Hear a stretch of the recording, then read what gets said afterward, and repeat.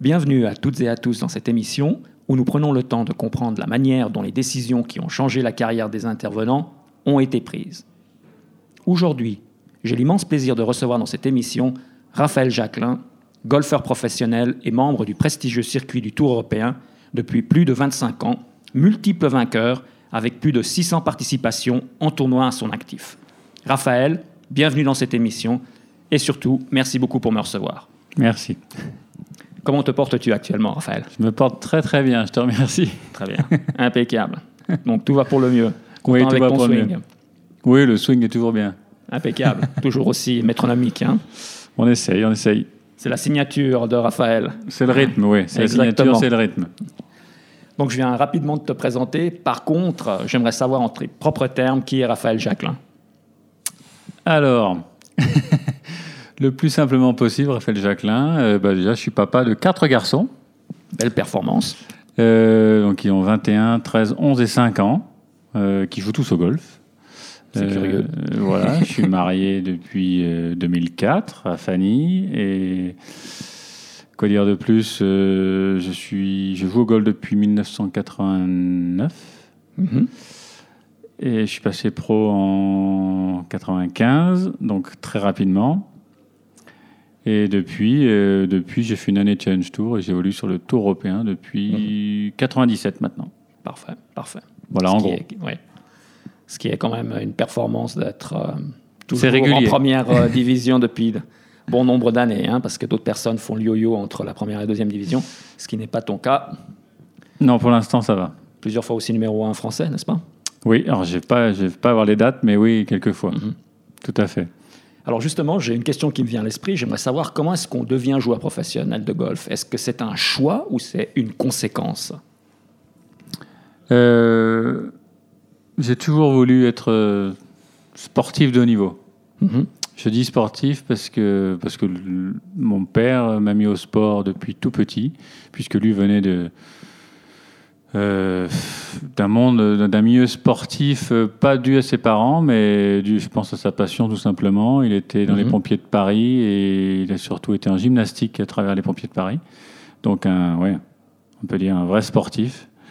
Donc, il a toujours emmené, que ce soit mon frère ou moi. Alors, on a commencé tous par le foot petit, évidemment. En France, c'est quand même le sport numéro 1. Donc, on a commencé à jouer au foot. J'ai toujours voulu être évidemment footballeur professionnel.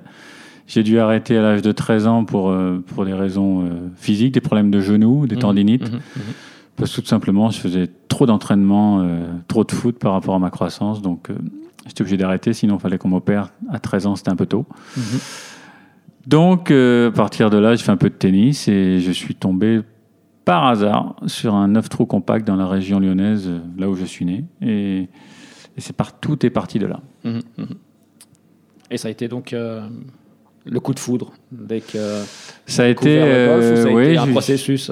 Donc j'ai découvert ce petit 9 trous, je dis compact et rustique parce que déjà il n'existe plus et c'était pas d'une grande qualité, mais par contre ça faisait la chance d'être présent autour de chez moi et je suis passé en faisant un tour de bicross parce qu'il y avait une piste de bicross à côté de la maison.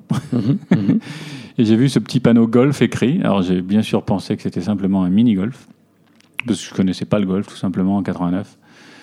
Et je me suis rendu compte, en arrivant avec mon vélo, que ça n'avait rien à voir avec un mini-golf. Et j'ai eu la chance de tomber sur ce directeur de cet endroit qui m'a gentiment initié pendant 2 heures. Il a pris 2 heures de son temps pour me faire jouer au golf, pour m'initier, commençant par le putting, des approches roulées, des approches lobées, des coups à 50 mètres, puis ensuite au practice. Et c'est vrai que la sensation que j'ai eue sur mes premiers coups était fort agréable. J'ai vraiment ce souvenir d'un premier coup de fer 7 qui est parti à peu près vers le panneau des 100 mètres.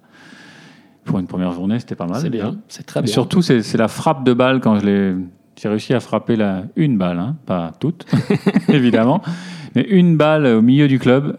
On connaît tous, en tant que golfeur, on connaît tous cette sensation qu'on ne retrouve pas tout le temps, mais qui est importante à ce jeu, d'être la précision de la frappe de balle au centre de la face de club. Et ça, je l'ai eu dès le premier jour, une fois.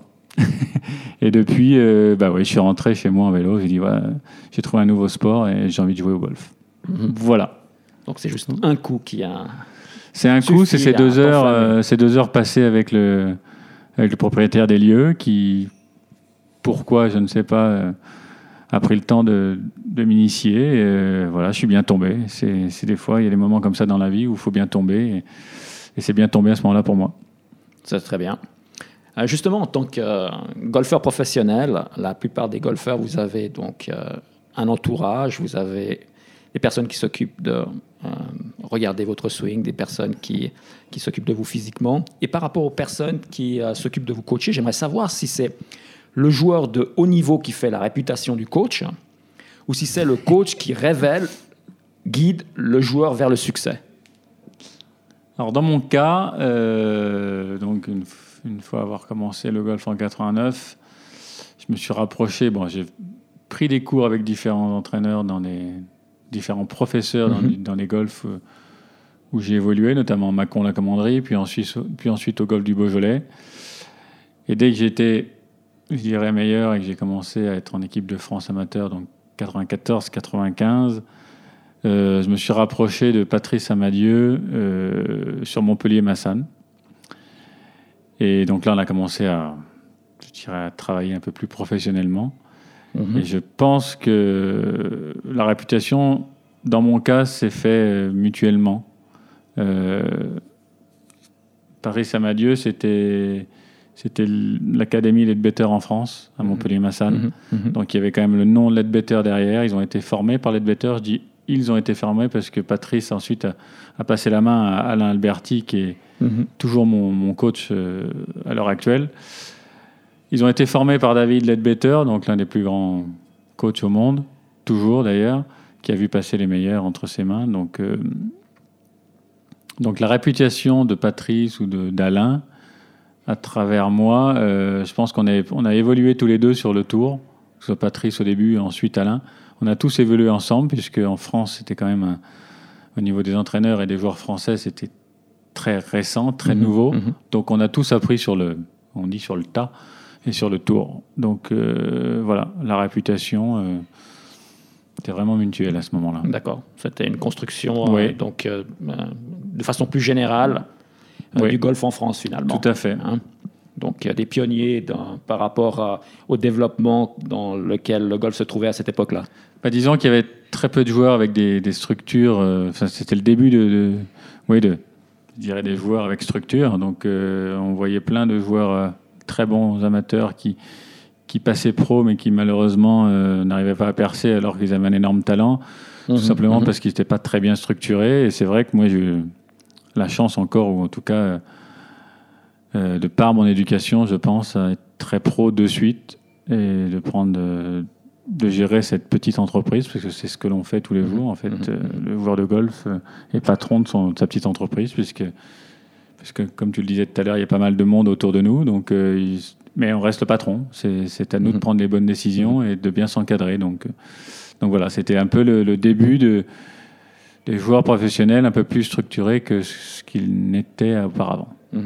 Tu as parlé beaucoup que tu étais beaucoup plus structuré. Est-ce que tu penses que c'est un héritage que tu dois à ton père, puisque tu as mentionné qu'il faisait de la gymnastique. La gymnastique, il faut être extrêmement discipliné, extrêmement structuré si on veut voir des résultats. Est-ce que tu penses que ça, de voir ton père faire cette activité avec régularité, avec discipline, est-ce que ça t'a inspiré? Est-ce que tu t'es servi de ça pour ta carrière de golfeur? Alors, je ne l'ai pas vu évoluer dans sa discipline, parce que j'étais trop jeune ou il a arrêté plus tôt. Enfin bref, je ne me rappelle plus exactement. En tout cas, je ne l'ai pas vu. Mais par contre, c'est sûr que ça vient de l'éducation qu'on a reçue, mon frère et moi, ça c'est clair. Je ne parle pas de ma mère parce qu'elle n'a jamais fait de sport. Mais elle était là quand même pour nous éduquer. Et ça a toujours été quelqu'un de très organisé dans d'autres domaines. Je ne parle pas de sport, mais dans tous les domaines qu'on peut rencontrer dans la vie. Donc, obligatoirement, ils y sont pour quelque chose. Ça, c'est clair. Et je suis toujours, en tout cas, très bien organisé. Et chez un sportif de haut niveau, notamment dans un sport individuel, c'est quelque chose de très important, puisque on est obligé de faire attention à tous ces petits détails qui peuvent faire la différence, et on sait que ça se joue à tellement peu, chez nous, à tellement peu de coups que si on fait attention à tous ces petits détails, on a peut-être une chance de gratter un peu plus que les autres. Donc oui, effectivement, de l'éducation, sans aucun doute. Très bien. J'aimerais, maintenant qu'on parle par rapport à être golfeur professionnel, quelle est la période la plus délicate d'un joueur de haut niveau? Est-ce que c'est le début de la carrière, quand on commence, quand on ne connaît pas les parcours, quand on ne sait pas à quoi s'attendre? Ou est-ce que c'est de maintenir son niveau de jeu ou d'être consistant dans la durée? Ou peut-être les trois en même temps, que sais-je? Il y a des passages délicats, je dirais, tous les ans. D'accord. Donc ils sont tous différents, je pense, effectivement, puisque déjà, simplement par l'âge, on évolue et on ne rencontre pas du tout les mêmes problèmes. Mais comment je vais expliquer ça? C'est simplement, je vais comparer ça à une partie de golf. Très bien. Et en fait, une partie de golf, déjà, je trouve que l'on joue de la façon dont on vit. Et ça, je trouve que c'est très important. On retrouve dans une façon, quand on regarde une personne qu'on connaît bien et qu'on voit swinguer, on retrouve pas mal de traits de son caractère, de sa façon de vivre. Moi, je le vois comme ça, en tout cas. Et ça me sert beaucoup dans mon jeu depuis tout le temps. Je trouve que c'est important de faire des efforts et de s'améliorer dans sa vie en général pour pouvoir être meilleur aussi sur le terrain, puisque je trouve qu'on joue de la même façon. Et donc les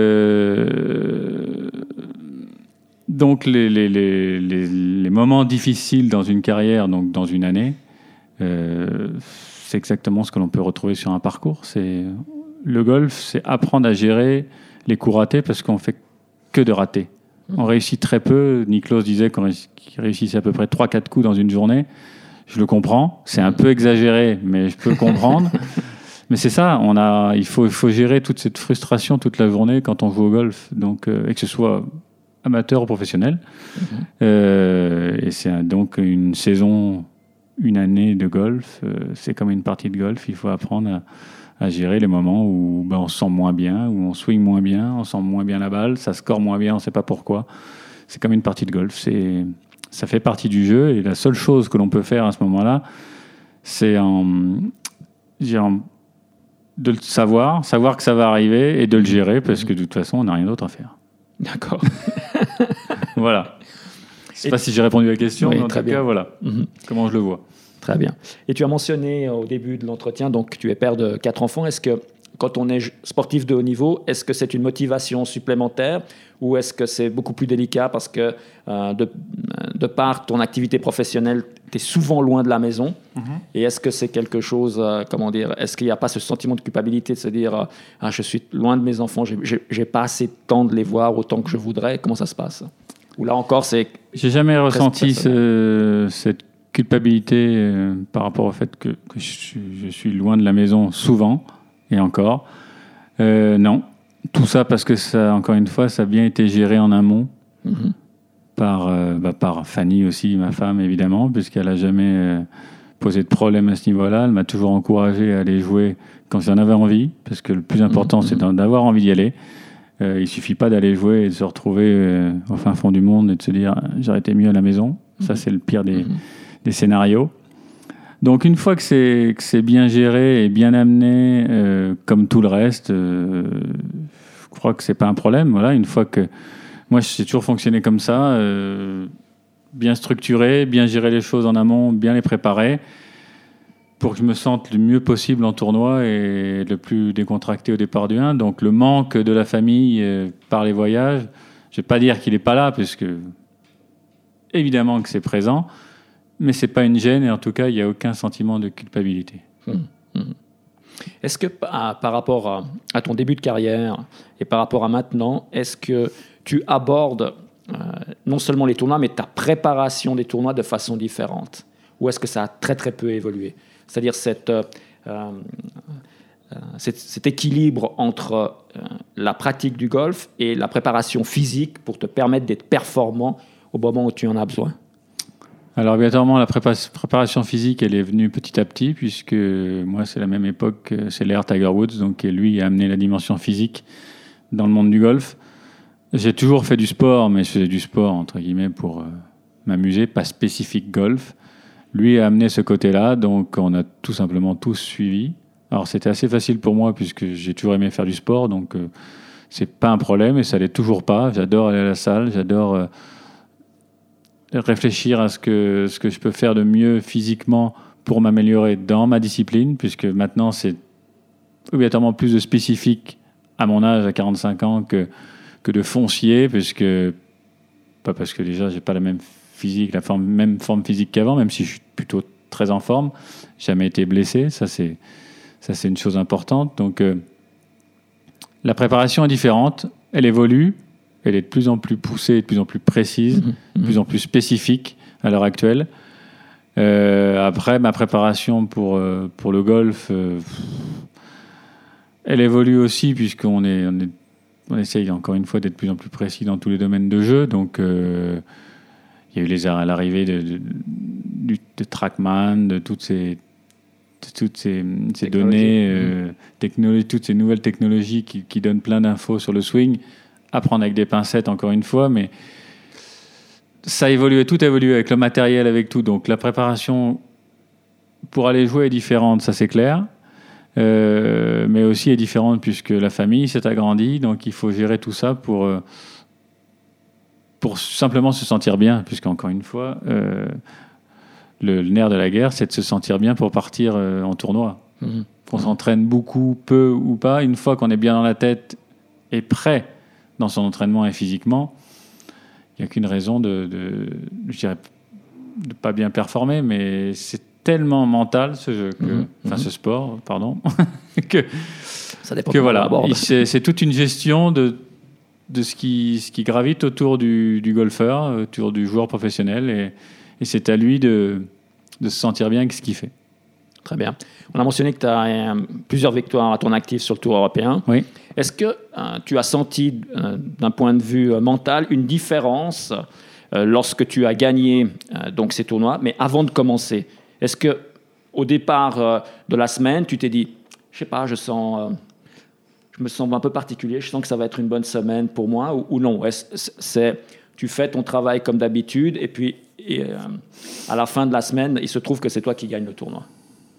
J'ai rien sorti. J'ai rien ressenti avant.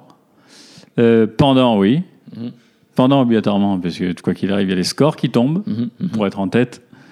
Et notamment, je me rappelle de ma première victoire en 2005 à Madrid, où j'étais moins 21 après 3 tours, en ayant fait 3 fois moins 7. Donc, il se passe des choses quand on fait 3 fois moins 7. C'est pas une fois, c'est pas 2 fois, c'est 3 fois de suite. Donc, j'avais 7 points d'avance au départ du 4e tour pour ma première victoire. Donc, il y a quand même des émotions qui arrivent, qui sont là, qui sont bien présentes, qui ne s'expliquent pas. Pourquoi j'étais moins 21 après 3 tours, en rentrant des putts dans tous les sens, en jouant très bien, et évidemment en faisant tout très bien, en ayant la réussite aussi qu'il fallait. Mais avant le tournoi, non, aucun signe. Aucun signe extérieur. Aucun signe extérieur. Voilà, après, c'est pendant qu'on sent pas mal de choses. Et obligatoirement, c'est très agréable de sentir ça. C'est ce qu'on recherche tous, encore. Ce que je recherche, parce que c'est un sentiment où tout se passe quand même un peu pour le mieux. Et alors, il faut gérer, parce que tout peut aller très mal d'un seul coup dans ce jeu, mais je préfère gérer dans ce sens-là que, je pense que c'est que dans tout le l'autre. monde. Ouais, justement, en parlant de ça, j'aimerais qu'on aborde un sujet qui me tient particulièrement à cœur, qui est celui de la peur. Et j'aimerais savoir, qu'est-ce qui est le plus difficile à maîtriser? Est-ce que c'est la peur de l'échec ou la peur de la réussite? Pour toi, qu'est-ce que c'est? D'une, il n'y a pas de raison d'avoir peur, pour commencer. Je comprends la question et je comprends par rapport à ce que je ressens. J'appelle pas ça peur, c'est plus de la pression. La pression sur un coup. Alors, oui, on peut dire ça peur parce qu'on voit que l'obstacle et donc on a peur de la mettre dans l'obstacle, mais la pression de rater le coup, la pression de gagner, c'est un peu la même chose. Enfin, moi, c'est le même état. Je vais le traduire par le même état. Mais les clés, c'est qu'il n'y a aucune raison d'avoir cette pression ou cette peur à se mettre sur les épaules. Elle vient malheureusement toute seule. Tout le travail mental est là pour justement s'enlever le maximum de cette pression ou de cette peur, puisque au fond, on est là pour ça. On a travaillé pendant des années et des heures au practice, au chipping, au putting pour se retrouver dans cette situation, quoi qu'il arrive, et être confronté à des coups qui vont être délicats et qui vont faire peur par simplement la vision du coup et le dessin du trou. Mais encore une fois, c'est ce qu'on cherche, ce qu'on recherche depuis le départ. Donc moi, je me raccroche fortement à ça quand j'arrive dans cet état-là. Alors, je me fais attraper comme tout le monde encore. Mais ça, c'est la base du sport de haut niveau. Mais je me rattache beaucoup à ça. Et donc, quel est le plus dur entre la pression de la réussite ou la pression de rater ou la peur de rater, pour moi, c'est la même. Elle est aussi difficile à gérer, quoi qu'il arrive. Mais encore une fois, je préfère me retrouver dans la position pour gagner. Même si c'est difficile à gérer. Ça peut être douloureux, mais c'est quand même, je préfère me retrouver dans cette situation-là. Effectivement, je pense que beaucoup de sportifs de haut niveau préfèrent être dans une position pour la gagne que de pouvoir sauver leur carte, n'est-ce pas? Exactement. Tu as mentionné le travail mental. Est-ce qu'il y a un travail très spécifique que tu fais par rapport à te retrouver donc dans cette situation dans laquelle tu as l'option à la victoire? Est-ce que c'est quelque chose comme les mathématiques, ça se travaille? On sait que si on fait ça, plus ça, plus ça, le résultat va être forcément celui que l'on recherche ou non. Véritablement, ça dépend de l'individu. Ça dépend effectivement de l'individu. J'ai passé beaucoup de temps avec des préparateurs mentaux. J'ai commencé, je pense, dès mes premières années sur le tour, même avant. Je pense dès 96, 97, je travaillais déjà mentalement. Donc j'en ai vu pas mal. Je pense que j'en ai vu 8 en toutes ces années. Je discute beaucoup encore avec Guy Forget, notamment. D'accord. Qui est un ami et qui, lui, a été au meilleur niveau mondial dans le tennis, évidemment, mais qui a été aussi capitaine de Coupe Davis. Il l'a gagné, je crois. Enfin, lui, il l'a gagné en tant que joueur, il l'a gagné en tant que capitaine. Voilà, donc je parle beaucoup avec lui parce qu'il a énormément d'expérience et c'est très lié, c'est un sport individuel. Donc, il est venu me voir jouer en tournoi et donc, pour répondre à la question, c'est pas aussi simple que les maths. D'accord. On se pose toujours des questions. Comme je l'ai dit tout à l'heure, on se fait toujours attraper par le jeu, mentalement, je parle. Parce que le reste, on est tous d'accord. On rate, on réussit, c'est pas un problème. Enfin, c'est pas un problème. Ça fait partie du jeu et ça, on l'accepte. Mais des fois, on accepte beaucoup moins les coups ratés, même des coups très peu ratés, pour je ne sais quelle raison. On les accepte beaucoup moins et c'est là toute la difficulté de ce sport et donc du travail mental. Et c'est là qu'il doit être super important. Et j'ai pas de clé très précise à donner pour répondre à ce genre de situation. Parce qu'il y en a toujours des différentes de situations. Et c'est ce qui est le plus dur à travailler, en tout cas dans mon cas. Ça, c'est clair. Et donc, je travaille encore. Voilà.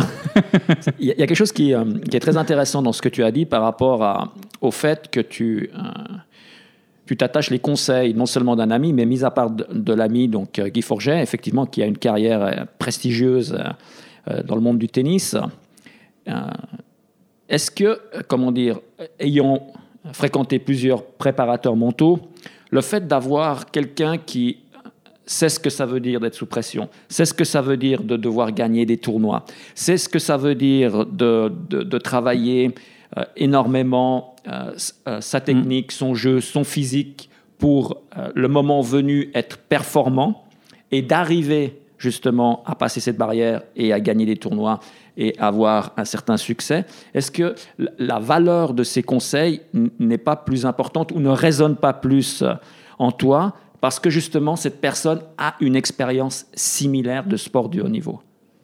Je vais dire oui, obligatoirement pour moi, ça c'est clair. Je sais qu'il a vécu tous ces moments, en tout cas il me les explique déjà. Il m'en parle en tant que joueur et en tant que capitaine, donc il a quand même les deux côtés. Il a su gérer, il a dû gérer aussi des joueurs qu'il a eu dans son équipe à des moments cruciaux.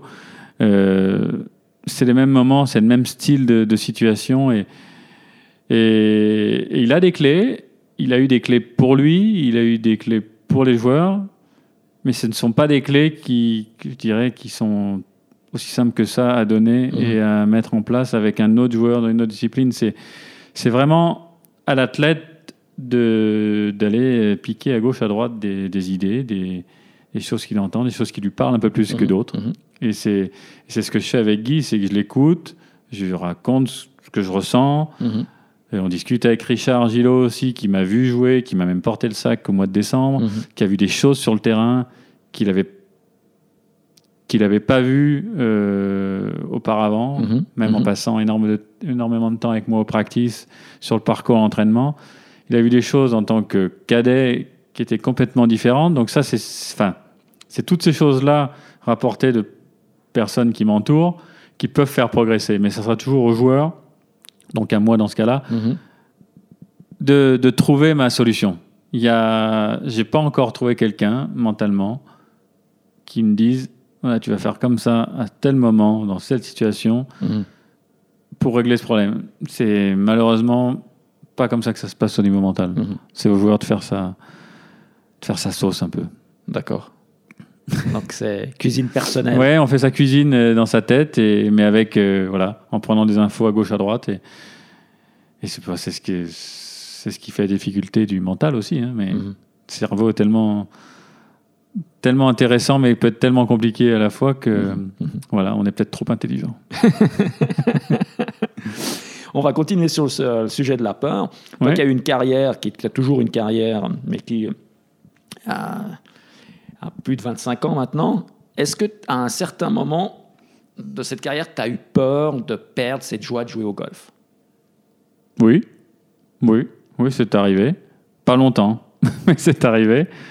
Qu'est-ce que tu as fait pour perdre la joie de jouer parce qu'on soit on est concentré sur le classement mondial, soit on est concentré sur le classement européen pour atteindre un objectif, pour aller jouer un autre tournoi. Enfin, tout est lié. Et toutes ces choses qui font que on sort simplement du jeu de golf, qui est quand même à la base de rester quelque chose d'agréable et de fun et là où j'ai pris du plaisir à commencer à jouer au golf, la frappe de balle notamment, puisque c'est ce qui me plaît. Des fois, on sort de ce plaisir-là et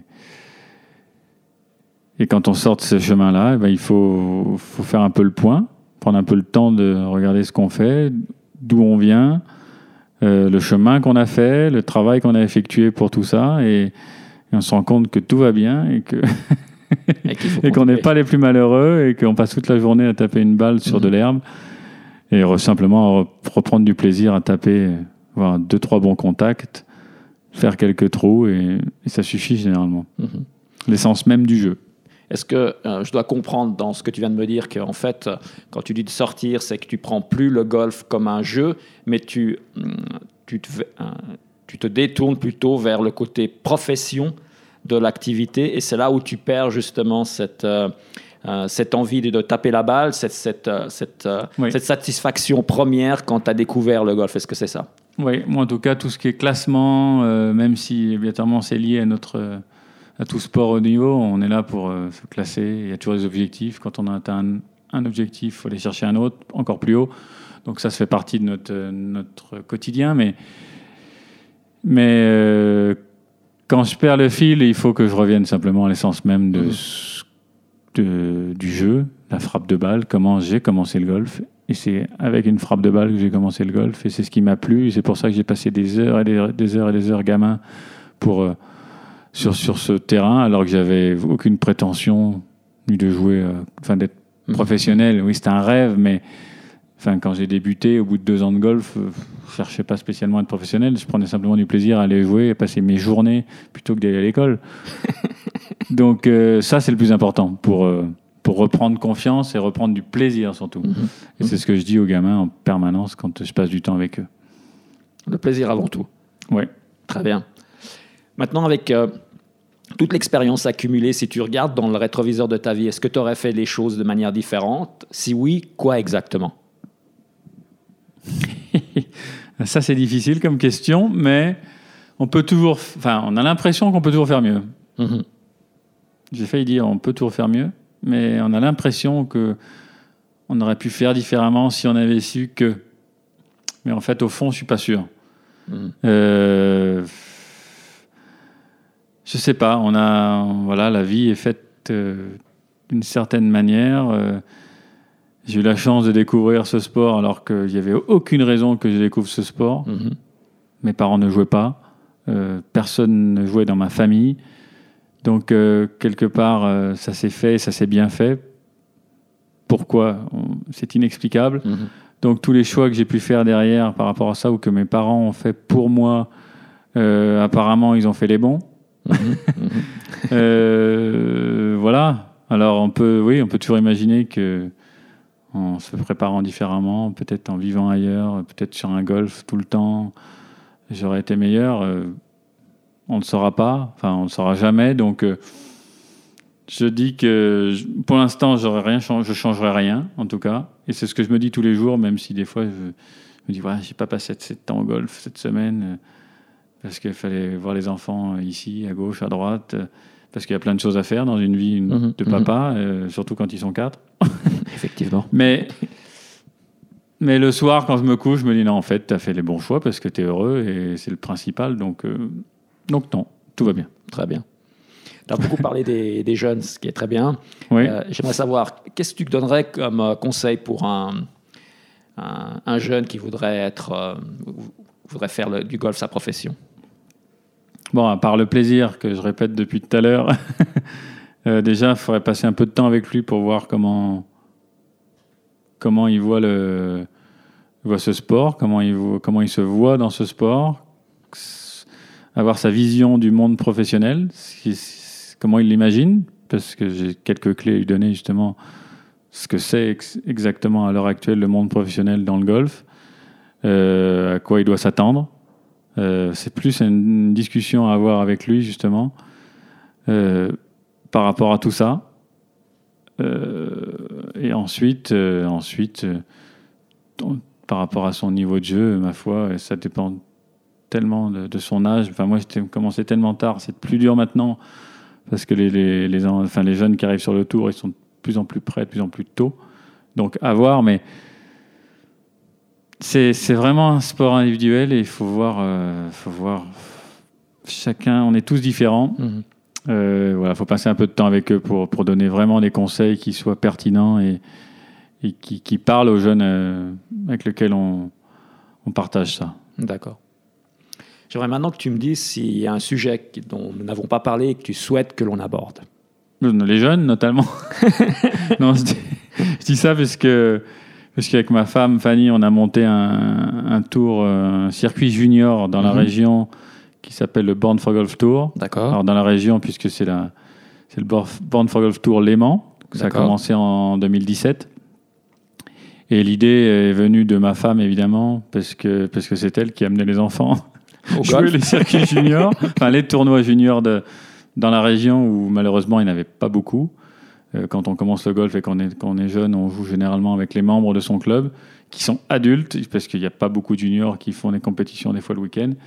Et on a trouvé ça un peu dommage et on s'est dit pourquoi pas monter simplement un tour, mais un tour où les jeunes jouent près de chez eux, comme on peut jouer au foot, comme on peut jouer à tout autre sport où ça ne nécessite pas aux parents de faire beaucoup de déplacements pour aller jouer. Donc l'idée, elle est vraiment là, qu'ils jouent autour de la maison, mais entre eux dans le Léman, ils jouaient entre eux, et donc ça a commencé en 2017, en montant différents circuits dans différentes régions, mais comptant pour un même classement. Très bien. Donc voilà, pourquoi...